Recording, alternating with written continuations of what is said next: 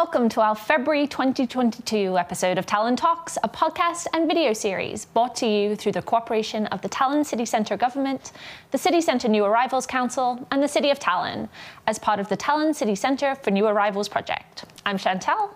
And I'm Solis Rose, and we're both part of Tallinn's international community, and we're happy to help you connect to your new city and feel more like a local. And there's nothing more local than celebrating Estonia's Independence Day coming up on the 24th of February. Now, while there are many celebratory events lined up for the day, the presidential speech, for instance, from that to the annual military parade, as well as feasting and dancing planned by, well, all of us, Tallinn Talks will be taking a trip down memory lane, back where it all began, to explore how Estonians managed to keep their independence celebrations alive, even during decades of Soviet occupation. Definitely a discussion to look forward to, but first up, as always, the local news.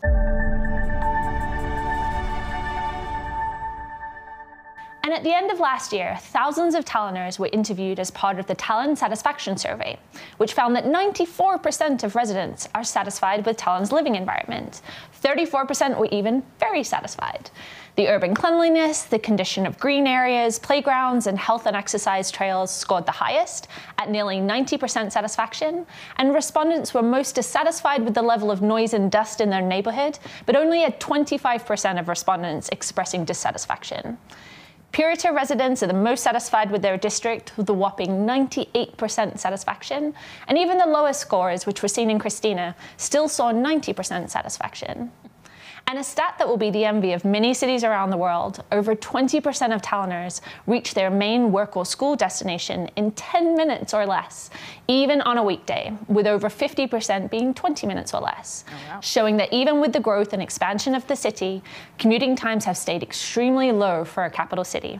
Well, and staying on urban themes, a recent publication by the European Environment Agency ranked Tallinn in the top 10 of European capitals in terms of the extent of green infrastructure, coming in 7th in terms of urban green space and 8th in terms of urban tree cover. Tallinn is due to become the European Green Capital of 2023, and the city's 2023 development strategy sets a target of at least 65% of Tallinn's land surface being natural. Now, great examples of the project in play include the upcoming 14-kilometer park on the Pollinator Highway, as well as the Cleanly Park on the Lasnamäe Clifftop, which we explored in more detail in our last episode. And to continue developing our wonderful city, the European Investment Bank has signed a €100 million loan agreement with the City of Tallinn for its multi-year investment program in urban infrastructure. Staying on the theme of integrated, sustainable urban renewal, the loan will be used in renovating schools, vocational schools, social housing, as well as improving sustainable mobility in the city, with upgraded bicycle routes, pedestrian pathways, and existing streets. Since 1993, the EIB has invested more than $3.5 billion in Estonian projects, ranging from the modernization of Tallinn Airport to providing funding for small and medium-sized enterprises and innovative tech companies in the country. Now, in March, and after delays due to the ongoing pandemic, Free Museum Sundays will be launched in Tallinn to give free admission into many museums around the city on the first Sunday of every month. The program will initially involve all branches of Tallinn City museums, being the Tallinn City Life Museum, the Photo Museum in the former town prison, Tallinn's first community museum in Kalamaja, the Miia Meela Children's Museum in Kadriorg, the Peter I House Museum, the Cake in the Cook Fortification Museum, and the Tallinn Russian Museum.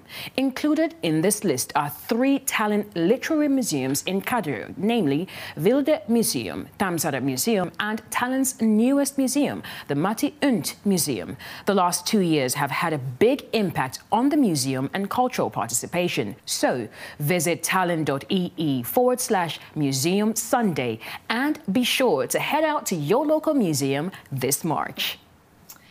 And while we'll talk extensively about the anniversary of Estonia's independence shortly, an even older Estonian icon will celebrate its anniversary soon. The Town Hall Pharmacy, or Raiaptek in Tallinn, is the oldest active pharmacy in Europe, and 2022 will mark 600 years since its first written mention. It's the oldest operating healthcare institution in Estonia, and back in the day was kind of like a cafe, where people socialized while drinking sparkling wine or tea. The Raiaptek was also a meeting place for town hall lords and other important people, so it's believed to have a really big influence in Tallinn's history. 17th century customers could buy 54 types of water, 25 fats, 128 different oils, alongside medicines which were derived from burnt bees, stallion hooves, burnt hedgehogs, earthworm oil, and bleached dog feces, with much, much more. Okay. Interesting back in the day. Yeah. Medicine definitely has come far, hasn't it? Right. Well, today the pharmacy works hand in hand with the museum, and pharmacy customers can visit the museum room to experience the history or purchase a bottle of the famous 16th century spiced wine claret.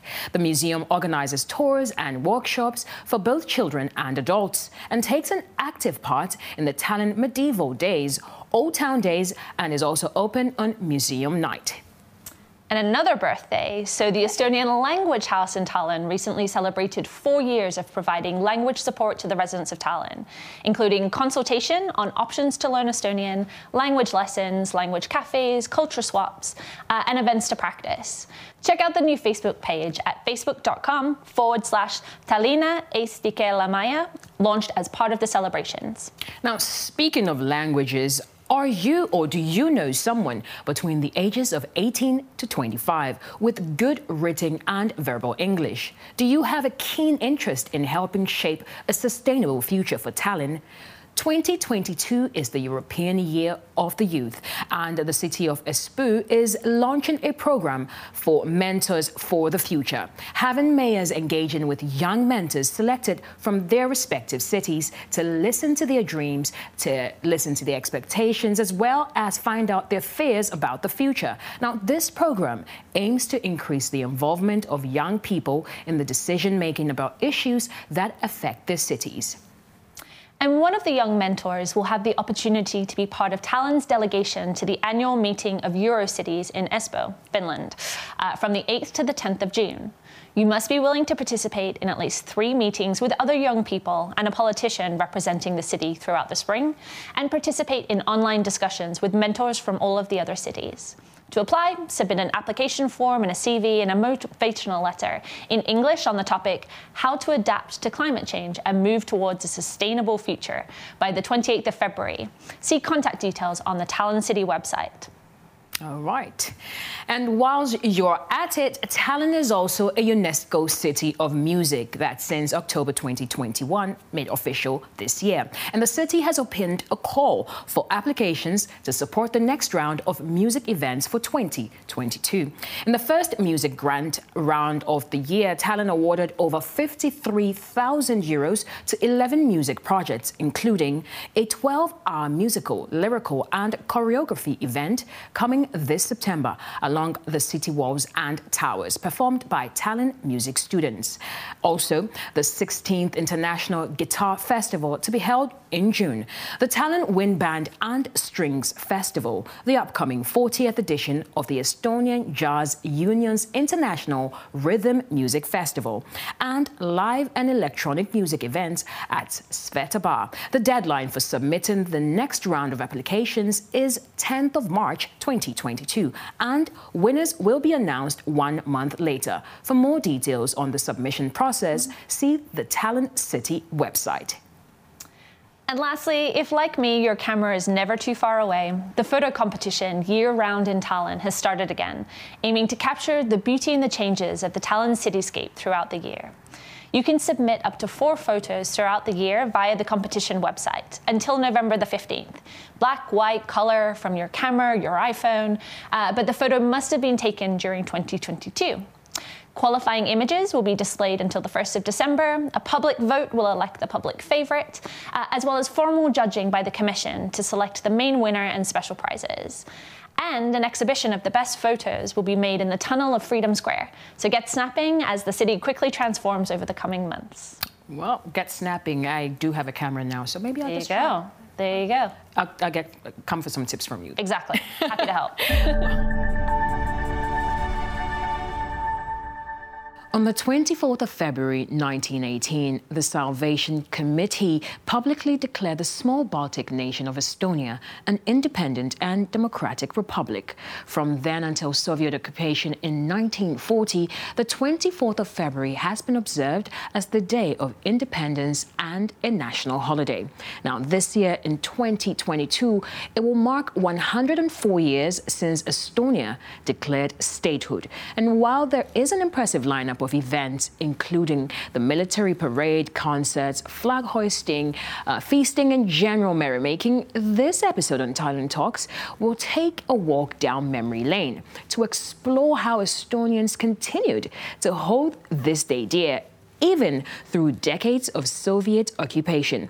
Now, we'll also delve into the impact this might have had on patriotism and overall feelings towards their country then and now. Now, to help us delve into this is Indrek Tarand, who is a former member of the European Parliament as well as the European Green Party. Now, Tarand has served as an advisor to the Prime Minister of Estonia and also as the Secretary General of the Estonian Ministry of Foreign Affairs. Our second guest is Alexander Metsemat. He's an art historian and curator who has worked both in the Art Museum and the Estonian Museum of History. Now, currently, he's mostly occupied with writing art critique and finishing his MA in the Estonia Academy of Arts. Thank you very much, gentlemen, for joining us today. Thank you. Okay, so we're going to look at this as a bit of like a history lesson, but like not too heavy, even though it's kind of going to go in that area, okay? From the 1940s till about the early 1990s, Estonia was occupied by a foreign power. I mean, everyone knows this. Now, how did Estonians find a way to still observe their independence? Or did they even do it? If you allow me, I would make it a very easy and simple history. Go ahead, this line. Is why we're here. Estonia is a unique country because in 20th century, such a small nation managed to become independent twice. And the first time was obviously even more heroic, I would say, because, you know, we had a war with most powerful powers in Europe, Germany and Russia. And we won. Germany has tried twice to win a war on two fronts, never succeeded. Yeah. We did. Don't tell the Germans. So basically, of course, the memories of the first period of independence were quite vivid. And most of the people, I think,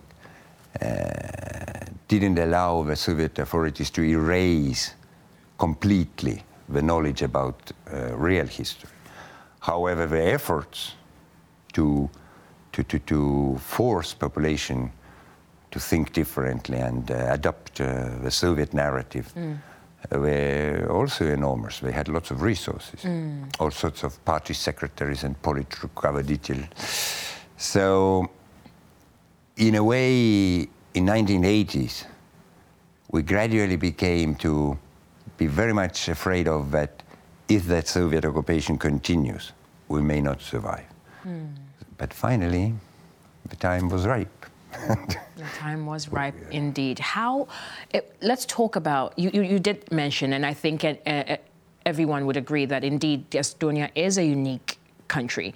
How do you think the people managed to just keep that together? And like you were mentioning about the erasure, how do you, in such a situation, what are the kinds of things that you would have to do to ensure that you're still holding on to your history, you're still holding on to the culture, you're still holding on to the teachings from, you know, your forefathers in order not to disappear? Well, for instance, not all the books, they're burnt by the Soviets because they did the same thing. They burned the books they didn't like. But almost every family, or at least every second family, had something that grandmothers or grandfathers attic, so you could read, for instance, the very same history of War of Independence, or you could have pre-war newspapers or school textbooks, and so basically you had some reading data. And the fun part of that was that huge part of Estonian literature even was banned by the Soviets because the authors were not so much liked. Okay. And so the interesting activity was to copy those illegal books, to share them with friends, you know, and being aware that maybe the special services are paying attention to your activities, it made it even more fun, so to say. Danger. Yeah. And the other side, of course, was that we learned to treat the Soviet authority and the collaboration with the Soviet authorities, to treat it with through some kind of irony prism or with a special type of black humor. So that helped, I think. I see. Now you keep saying we. Are you saying we as in an Estonian, yeah, or your own personal? No. We as a country, as people, as a country, okay. And yeah, we. I mean, it wasn't like. I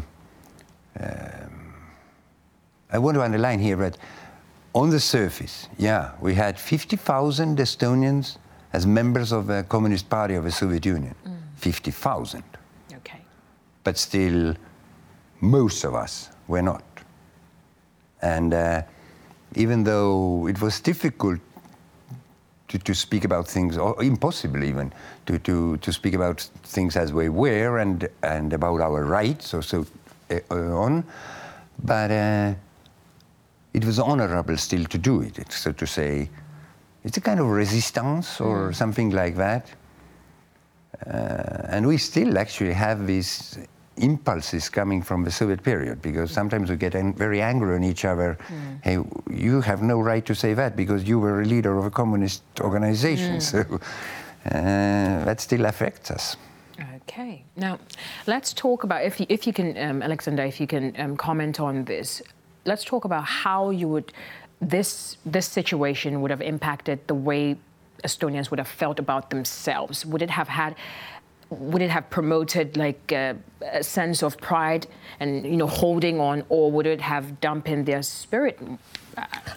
I think that Estonian identity has always been a really cultural thing, because, you know, if you'd really like to trace your independence back to its, you know, deep roots, you'd end up at the year 1810, when serfdom was ended and when you know, first got an opportunity to move, actually, you know, live and make your own life in many respects. And from that point on, actually, a really important thing for Estonians to define, you know, was what is our culture. From, you know, 1840s, when we started our first, you know, studied Estonian communities, up until the 1870s, when we first started, you know, getting Estonian students at Tartu University, getting them to, you know, build their own cultural identity. For example, in 1870s, when they first started to, you know, read the Estonian national epic, compiled in the 1850s, we didn't even have enough words in our own language to, you know, have an educated conversation as we're having right now. So our culture was, you know, built, you know, brick by brick, person by person. And I think that because of that, you know, Sovietization during the occupation didn't have, you know, that much effect as you might even imagine on the people. Because, you know, building our culture in, you know, communities, in organizations, you know, tight-knit families or friendships was something that we, you know, already had an experience in for a whole century even. So, you know, memories were well kept. For example, my grandfather during the Soviet times, you know, always hid his flag in the attic. Only brought it out, you know, from my mother's side, and we brought it out during the 24th. My grandmother was always really, really worried, you know, oh my God, what could happen now? You know, my mother says that she doesn't remember what was talked about, but even, you know, speeches were given, and everything was really celebratory is maybe the wrong word, but even, you know, religious kind of. Or religious is also. Yeah, but religion is another aspect. We are actually the last pagan country in no, but you're quite proud of that, actually. I am, yeah. Some others are not. But civic pride, maybe, okay. Which wasn't really like lost during the occupation in that sense. Exactly. And fun fact, the same flag can be right now actually be seen in the Estonian History Museum. If you go inside the exposition and go into the second hall, I think, it was the same one used during the first announcement of the first Estonian Republic. Interesting. Yes, Estonian Republic was actually first announced 1918, 23rd of December actually, at Pärnu Endla Theatre, because as you before said, Estonia was always caught between two ferns. There was the Germans and there were Russians on the other side. And actually our independence was jurisprudentially, I think I'm missaying it in English, but juristically announced because we had this short time window, during the time before Russians came in, but when the Germans were leaving. And Estonian intelligentsia and national fathers actually used the opportunity to celebrate it with a flag. And we were ready in many ways to accomplish the establishing of an independent republic, democratic republic. And also in 91, strangely, again the elites at least, but also broader folks, were ready to shrug off the Soviet occupation and create something which we had missed for half a century. So we were lucky. Wow. You call it luck? But speaking about flags, if you allow me. I was actually going to go there. Actually, again, another unique fun fact is that, many people believe in the legend. They know the person who made the first American flag. And we know the legends that the Hungarian king got it from the god himself, and the Danish flag came down here in Tallinn, and then the Danish troops won ours. But so basically we have given birth to 3 flags. The Danish one, then our own, blue, black and white, and of course the Latvian students who were studying also in Tartu University. They said, okay, Estonian students are having flag. We need to have a flag. I see, so that inspired the Latvian flag as well. No, basically we can claim that we have a home of 3 different flags. That's interesting. But he mentioned the original blue, black and white. Of course, the Soviets wanted to destroy it all, and they managed. But on the other hand, many, many people, numerous I would say, like his grandfather or somebody else's grandfather or mother, the flags were hidden. And it was technically punished. It was a crime under the Soviet regime. I see. But of course, I commit this crime because it's a valuable thing to do, because it shows I'm not giving up the hope. Okay.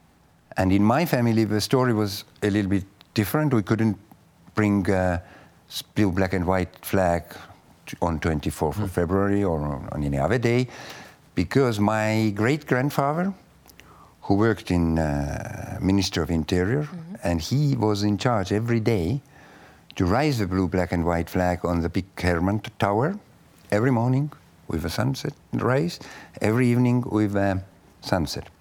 And in 1940, of course, they were kicked out, and but he had these used flags of Tall Hermann in their living. And so basically after the war under Stalin, the life was really miserable, poor. They were sent to Siberia. So his sister made the school clothing for my aunt from the flag. And they were doing it with, but she needs clothing to go to school. So what do? We cut it and sew aprons and things like that. Fabric. So I didn't have my own personal blue, black and white during the Soviet times, but I knew people who had. That is definitely, wow, that's a captivating story. With the Estonian flag, what does it represent in terms of black, blue and white? What is it? He's art historian. He should have an answer for that. So let's talk to the art historian. Well, the Estonian flag, was given birth to by the Estonian Student Society. Okay. So it didn't actually, take birth as a national flag, but as a flag for Estonian young intelligentsia who wanted to cultural aspirations, who wanted to be as a society, be together, have our own culture. And actually, the flags, three colors have a quite a simple meaning. The blue representing the blue sky. Okay. So the sky. Our aspirations, educationally, culturally. The future. The future. The black is, as a representation of our black past, as a representation of our heritage from, the countryside. Slavery. All sorts of bad things. 1810s, people who started, to work out of the concept of the flag in the 1880s, their grandfathers and grandmothers basically were, serfs or, slaves in common parlance, basically.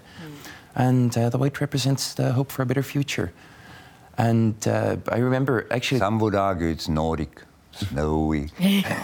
Snow. There's a debate still going on. It would make sense. But we needed the students needed this flag because the German student organizations had them. Flag.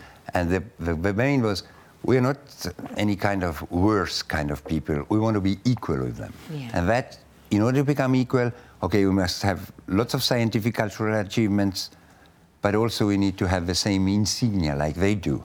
And this is how it sort of came. And then, because of this cultural revolution, I would even say, and success of that, the flag was become to symbolize the whole nation. But finally, of course, in the War of Independence, it served as a real banner. Yeah, motivation. Yeah. And then after that, it was decreed by the parliament that this is going to be our state flag. The original, the first one, is in Tartu. Okay. 150-something years. 50. Same colors or? Yeah, same. Okay, the colors, because the story is interesting. In 1940, they had to hide it. And they put it into there was a house in construction, and the chimney was going to be built, and they put it into the foundation of this chimney, and it survived there all the Soviet occupation. It was a top secret. Only 4 guys from the society knew it. 2 of them were in Canada, and 2 of them here. So, and it was kind of like a reliquia. Yeah, a relic. Yeah, a relic. So, and it had to be, of course, treated after being in this ground. But it was done, and it's still in the exposition. It's one of the, let's say, one of the few sacred things we keep from this country. Okay. It was actually really cute during the 20s, after the independence was actually announced. And, right now you can go to Wikipedia, find the exact blue color that you have to have, the exact black, and so on. But during the First Estonian Republic, in the 1920s, people actually didn't have the right kind of blue. So there are actually, different shades of different blue. shades of blue. Everybody wanted to have a national flag, but we didn't have. Finally, one Estonian immigrant was so stubborn. He demanded the United Nations to define the Estonian blue in terms of physics, in the length of the wave. But it brings me to the year of 1988. Okay. I was then a student, and we decided that we will use blue, black, and white colors separately, because we didn't dare to put them together as a flag, but we thought that maybe we trick the Soviet authorities by using them separately. Yeah. And of course, the material, the only material which under perestroika was available, were the sheets of a bed. Bed sheets, yeah. Bed sheets. Okay, white, clear. Black, also easy. You have a black color and you turn it into a black. But then the blue, complicated. But a friend of mine, his wife came in and said, I have a skirt exactly, basically. Like this. So she doing and she basically, no hesitation. And a flag it came. All right, the skirt that became a flag. And then the flag that became a school uniform. Yeah. There is a bit of a connection there. Now, let's come a bit more forward, and then let's talk about independence as in what it represents in terms of the two sides. I mean, Soviet occupation, obviously there were Russians who lived here. This became their home. This is still their home for like about 30% of the population. And how was there an issue with regards to celebrating or marking this day, and was there any friction? How did that feel? Well, the end of the Soviet Union for many millions of Russians came as a bad surprise. They were not prepared to lose their 1/6 of their territory of the planet and so on and so on. And of course, in their interpretation, even if they're not believers of the communist ideas, Soviet Union was a force of good. Yeah, and now it collapses. Yeah. And we have some kind of, I mean, they didn't say it often openly, but basically they treated us as some kind of Nazi, whatever, resurrection, and the relations were very, very tense. When you say tense, give us like some examples of how tense it was. I mean, it was very tense. Not that tense like in Ukrainian TV right now. Okay. We didn't fight because public fight never occurred. And also we were lucky because people died in Latvia and in Lithuania in '91. But we were... It happened that we didn't have to lose any human life in this. But basically, there was no common ground actually to be found, because there was a certain kind of self-inflicted segregation. Segregation, yes. That Russians worked in factories, and Estonians slowly but steadily moved away to work in other places. So basically, there was no normal interaction under the Soviet. Okay. And suddenly, okay, here we are. What shall we do? And this is why we had problems in the region of northeastern Estonia, where they basically even aspired for certain kind of autonomy or separation. Narva, correct? Narva, yeah. I just was there yesterday, so I remember that period quite well. And of course, there was, I mean, when I was in the Soviet army, I was forced to speak in Russian, yeah? And the Russification was also a sort of policy in Soviet times. Under Brezhnev, they introduced more and more Russian at schools and at the universities, and they forced our scientists to write their theses in Russian, not in Estonian, so on and so on. On the other hand, the Russians who had moved here, they were never seriously forced to learn Estonian. And I mean, it was standard practice. Говорите по-человечески. If I wanted to speak Estonian to my friend, for instance, well, no, it's not allowed. You speak in Russian. Human language. Which was Russian. Yeah, which was Russian. Officially, it was called the language of international friendship. The language of international friendship. Yeah. Okay. It was, instead of lingua franca. But I must give credit also to those people who were forced or voluntarily came to live here under the Soviets. They kept some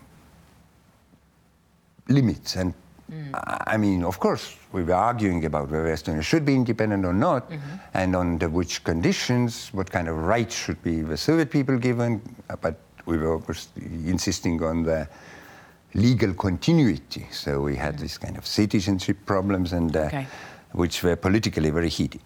But they also behaved. They never came out like just bashing their opponent or something like that. So there's even a story or sort of not so scientific explanation, but they say that the Baltic Russians in Latvia and Estonia are somewhat different from the Russians. Is it because of the dilution of culture? Yeah, because of interaction of different culture. Okay. Yeah, you're saying, Alexander? Sorry, even they themselves see them, quite differently, I'd say. Because, well, how you were speaking, the Estonians and Russians lived separately during the Soviet times, so on, so on. This segregation continued, but, we still live in the same city, we still go to the same schools, so on and so on. And for example, when you had your experience at the Russian army, when you were supposed to speak Russian and a common tongue and so on, then actually me myself, I'd say that Estonian army right now is one of the best integration projects I've seen in the entirety of Europe, because I've served with guys whose mother tongue is Russian, who themselves speak Russian way better than they ever spoke Estonian, but who say that come on, what are you even saying? This is my home country. Of course I will fight for it. So I think that the dialectic between Russians them and Estonians us has really become something more fictitious during the last 10 years. So those lines are blurring. But it's also blurred, I'd say. The collapse of the Soviet Union gives Estonians also the opportunity to behave better, while freeing us from the obligation to be against and fight for your life. So we can be quite reasonable in understanding the worries and concerns of other people. And I mean, we are not speaking only about Russians, because the Soviet legacy contains Ukrainians, Belarusians, Armenians, you name them. So basically, we picked one of the great values of 1920s, which is the law of cultural autonomy. And it is applied, and everybody is free in legal terms to pursue its cultural development and interest. So in a way, I would give credit also to Estonians. We didn't behave badly as well, because I mean, I myself, I could say, hey, you killed that relative, you deported that relative, you forced my family to flee, blah, blah, blah. So like I want a revenge. No retaliation. Yeah, I need a retaliation, but we didn't ask for that. So I think our leaders... Is it the general sentiment, or more of like the majority of the sentiment was that people did not want to retaliate? It was controlled. It was controlled. It was controlled. They felt it. One thing was it was controlled, but the second thing was that a lot of Russians actually came here to work, or they got jobs here. They didn't come here as let's go on a cultural mission to Estonia, but they came here because I got an apartment here. I moved to here with my family and so on. Yeah, but so in the aftermath of the Second World War, you have to calculate in that tens of thousands of Estonians were deported as well. So that's how you get a free living space. True, because if it's empty then. Yeah, so basically these kind of feelings also were vivid or alive, but the Estonian leaders of this period, I think, were very reasonable and smart, and also polite. And they somehow found this formula. Speaking about international sort of situation, of course, Boris Yeltsin, as a president of Russia, had an impact on the community. But I like to bring this comparison. Then France, out of all countries, gave up its powers in Algeria. Okay. So people in France sort of accepted that, this is the tide of history, this should happen. Let go of your territories and whatnot. But the French people living in Algeria, the most bitterly opposed in their majority. And in the 90s, we had this similar sort of effect here. Yes. But people in Moscow, or in particular St. Petersburg, okay, relax. We are never going to attack you or leave your race. But here, the spirit was, hey, we want the Soviet Union back. I mean, here in Estonia, still, those who have Russian passports, they vote for Mr. Putin in higher percentages than Putin ever gets in his own district. So what do you think? What do you think would contribute to this? Is it that maybe those in that position you would say that they are in a position of benefiting from that situation and so would oppose it? Or I think it's a sort of imperialist nostalgia. It's, because like they regard Putin as... The grass always seems greener from outside, so to speak. Okay, right. Let's. We did say that it was going to be slightly heavy, still informative. It was too heavy.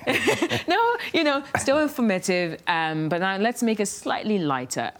In the independence celebration, I'm an expat. I'm from Ghana. I've been in Tallinn for 2 years. Other people have been here for a longer time. We have a huge expat population.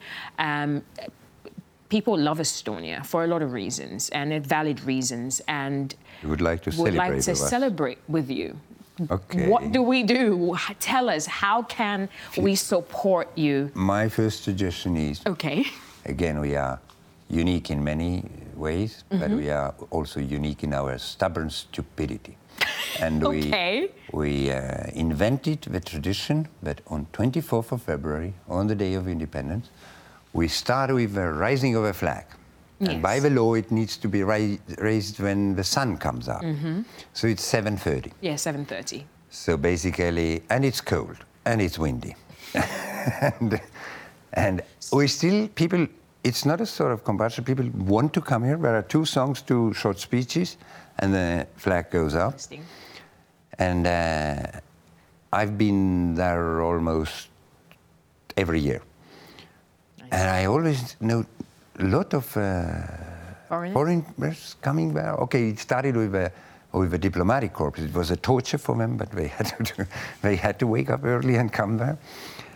And there are more and more foreigners who join us. We really appreciate it. But look, you respect us because even in our stupidity. But if you're an expat, then a thing to do if you have an Estonian, person who you know like at least a bit, you should ask if you like, hey, can I maybe come to your family and just be together at the table and so on? Because that's the real Estonian experience. But which is what I was going to come to. If I do go to my Estonian best friend's house to spend time with her family, what would I have to expect by way of, say, a traditional Estonian drink or a traditional Estonian meal or something that is more like that you eat or drink on Independence Day that you'd say is unique to Estonia? Is there something like that? If you're a vegetarian, it's going to be really difficult. And we have it. Thankfully, I'm not, but there are other people who might be vegetarian and vegan. We are not necessarily famous for our cuisine, but, True. but definitely something. I didn't say that. Some kind of food is available. Okay. And I don't know why, but appears that the hit of the day is, this small fish like a Baltic anchovies or something like that. It's kilu in Estonia. Oh, okay. The tiny. Yeah. So basically, you have bread covered with that, bread.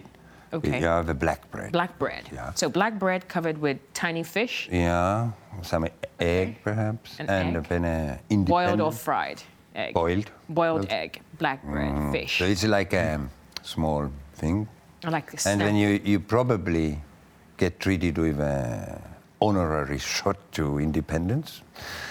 What would this shot be? A vodka? Oh, it can be vodka. Yeah, or it can be homemade even sometimes. Homemade? Actually, it's a tradition. What is really cool, I've always said that Estonia has this sort of a small plates culture. Where in the fancy dinners we have a lot of small plates with stuff on it, and one thing is rye bread and this classic small fish and a hunk of pig, something along those lines. But what is really excellent or really sweet, if you can notice, are the pickled things. Because you pickle things for a whole year. Pickle your, I don't know, anything from pickles to tomatoes to these sorts of paradise apples. And actually, if you're in a homely setting, then this is sort of a really sweet thing to see. How these self-made things are bought out every year during the winter when you have absolutely nothing around except for snow and really bad weather. So I think that might be a thing to appreciate, even as a vegan. Yeah, and perhaps you even don't get enough food on that occasion. Okay. But you should be prepared that perhaps in the company normally somebody is like a first singer, so you could sing sometimes patriotic songs, sometimes fun songs together, and probably the stories will be told. We are still like children. We like fairy tales and stories. You're talking about patriotic songs. What give us? I mean, you don't have to be an amazing singer. Just give us an idea of. Is it like the anthem? Yeah, well, anthem is a sort of official one, but there are a number of like the flag song, for instance. There's a flag song. Yeah, it's about blue, black, and white as the colors of. Go on. And there are many of them. Really? There are actually, There's a song, the Estonian flag. There's a. My fatherland, my love. Ja, no siis on see kaunistagem Eesti koja. There are a number of. Some of them date back from the Romantic period of the 19th century. Some of them were created in 1980s, 1990s. And I mean, every whatever serious level of seriosity of a party, you can have fun songs. Okay. I think if you search in YouTube for like Estonian Independence Day playlist, you can probably find something that has, pictures of, a cold sea and then, the songs coming behind it. So you're basically saying you're not going to try to sing the flag song for us? We are not prepared, to do it right now. We didn't take We'll part. do that off camera. Yeah, off camera, as much as you wish. And but he's right. But the celebration, in a way, is like a family or clan-based or something like that. And it is because in the countryside, it could be also, I mean, it shouldn't be in the main opera theater, but like a reception for important people. It could be also in the local centers, and so it would be, people could take more direct connectivity to these festivities. Otherwise, it becomes, there's a threat, in my opinion, that it may become too serious and celebrated only, so to say, by certain ranks, which it was never meant to be. It is a whole country's holiday. Let's talk about museums. Like, let's say, for those who might not get the opportunity to maybe go, maybe they don't have any Estonian families to spend time with. They are more like, like to take photos or want to just explore Tallinn or all their respective cities. Is there anything happening with the museums? Any viewings that? Well, if you're interested in history, then two main things. Right next to the Freedom Square where the parade is a Vabamu, or Freedom Museum, so to speak. Vabamu. Like free in Estonia is Vaba. And museum is museum. So Vabamu, combination of Freedom Museum. Okay. And they have exhibitions and tours covering mostly the last 30 years. More from a sociological angle, so to speak. But if you really want to see, have a day at the museum, so to speak, and visit different things, then me myself suggest visiting Estonian History Museum at Maarjamäe in Pirita.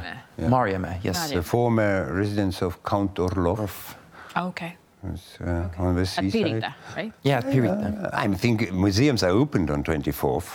The History Museum and the Vabamu both are, and both have special programs running throughout the day, so you can leave your kid at the children's playground and actually enjoy an hour of And I don't know, for younger people there are all sort of collections and activities going on. There's a Fotografiska here behind it, so basically there is definitely a choice what you could do, and probably, I hope, the museums treat you friendly. You get a really good overview of what has happened, dates and so on. And for a cultural experience, pack yourself in, we're a big park and so on, but visit the open air museum. Okay. Because it actually has Estonian architecture coming back from the time we all still lived at farms. And you can really get a good picture of the Estonian life being, so to speak. Okay. And, it's also a good day outside. You finish there, you've been there for 2 or 3 hours and you think, oh my God. Before this virus thing started, you could also have a good possibility to get integrated into something interesting while walking in the old town. I mean, people...